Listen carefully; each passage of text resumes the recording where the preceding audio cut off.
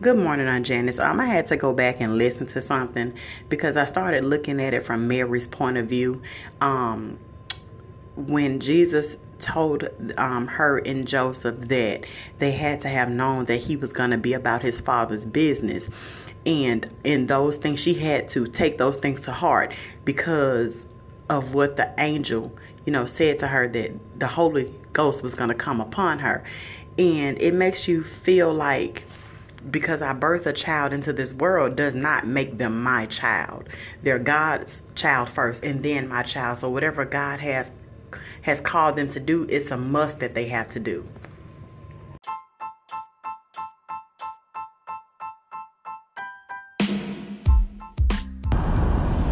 All praises be to the risen King on this day, another day that the Lord has shown us grace and mercy, and for that we are grateful.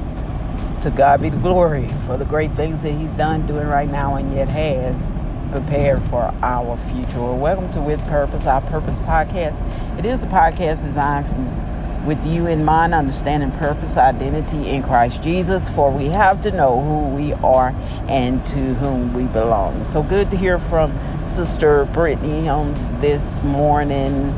She made some expressions of seeing through Mary's point of view, and the words that Jesus spoke to her as he was studying in the synagogue and had left Joseph and Mary's side. You're exactly right, Sister Brittany. They do belong to God. We all belong to God. Everything he created, it belongs to him, and it has purpose, and he has a plan for it and for us. Just like Jesus said, you should have known, because Jesus knew who he knew who he was at that age. He already knew his identity.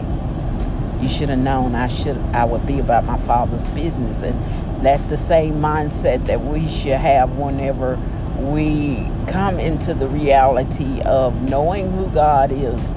We begin to search and seek. Okay, God's got a purpose, a plan. What is my calling?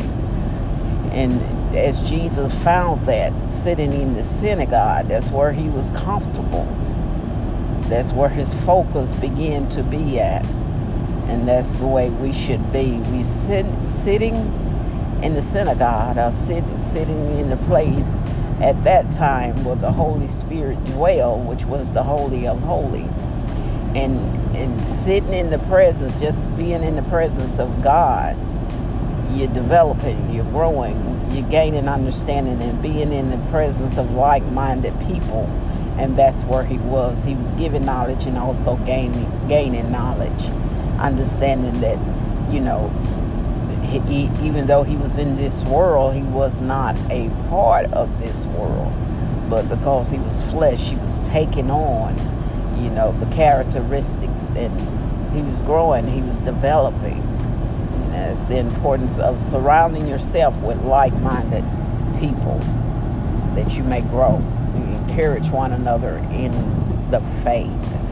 Well, on today we are up to Luke chapter 4 from yesterday, where we find that Jesus has again been baptized by his cousin John, and he has been announced by God that he is the Son of God, and the Holy Ghost descended upon him, and straightway he went into the wilderness. Straightway he went into the wilderness to be tested, to be tried, fasted for 40 days and 40 nights. Have you ever noticed when you become a child of God, you're already his child, but when you accept it, when you accept him as your personal Savior for yourself, it seems like you will go through a wilderness experience, just as Christ did. Whether it's the testing, the trial of your faith, it's supplication and praying unto God is where you find your strength. It's not easy, and it's not supposed to be, Because God has to know that he can trust you with the smallest of things before he can trust you with much more.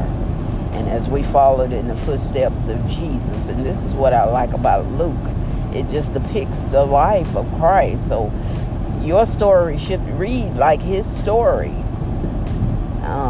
It didn't talk about how he went out and gathered the disciples and all of that. It separates the life of Christ. So it allows you to see is your story. Reading like his story.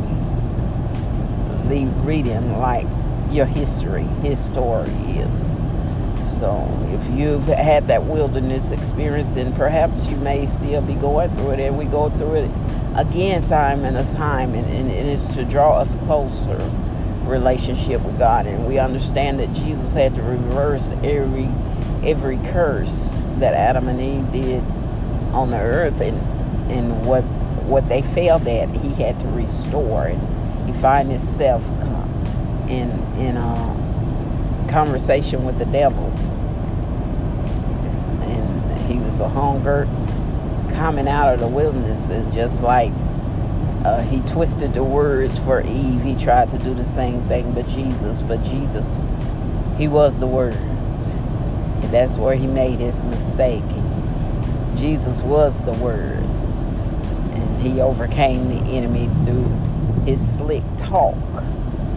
And that's what it is, a lot of slick talk. That's why you have to know the scripture for yourself. And ask the Holy Ghost to teach you and guide you in it, that you have a clear understanding. And all by get an understanding. And the thing about it, as Jesus went through this fasting and praying in preparation for what was to come, and his encounter with the enemy, he had the encounter with the church as well, as he read scripture and he announced that scripture is being fulfilled before their eyes, and straightway they rejected him. How often do we receive the word and see the word manifest and we reject it? How often do we allow opportunities pass over us because our hearts are not prepared to receive? And Jesus delivered that word, and straightway they kicked him out of the city. And even in doing so, scripture was still being fulfilled, because he had to preach to the other countries, the other towns. But even the devil knew who Jesus was. But we said that the church didn't identify him, because that, just like he read the scripture and they took him to actually kill him. They was going to throw him off a cliff. But in their presence, he was shielded from their sight. And as he walked through the crowd, Jesus healed. He started healing, and he casting out demons. And as those demons came out, they exclaimed, "We know you are Jesus of Nazareth." They knew who he was. But why the body of Christ still unto this day question the power of God? Our mindset has got to be converted. Has got to truly be converted and submerged under the power of the Holy Ghost. You all be blessed on today. Continue to read the story. Just get better and better. It's his story. Identifying him as he began to make this journey, the transition through this barren land. You all be blessed on today until we meet again.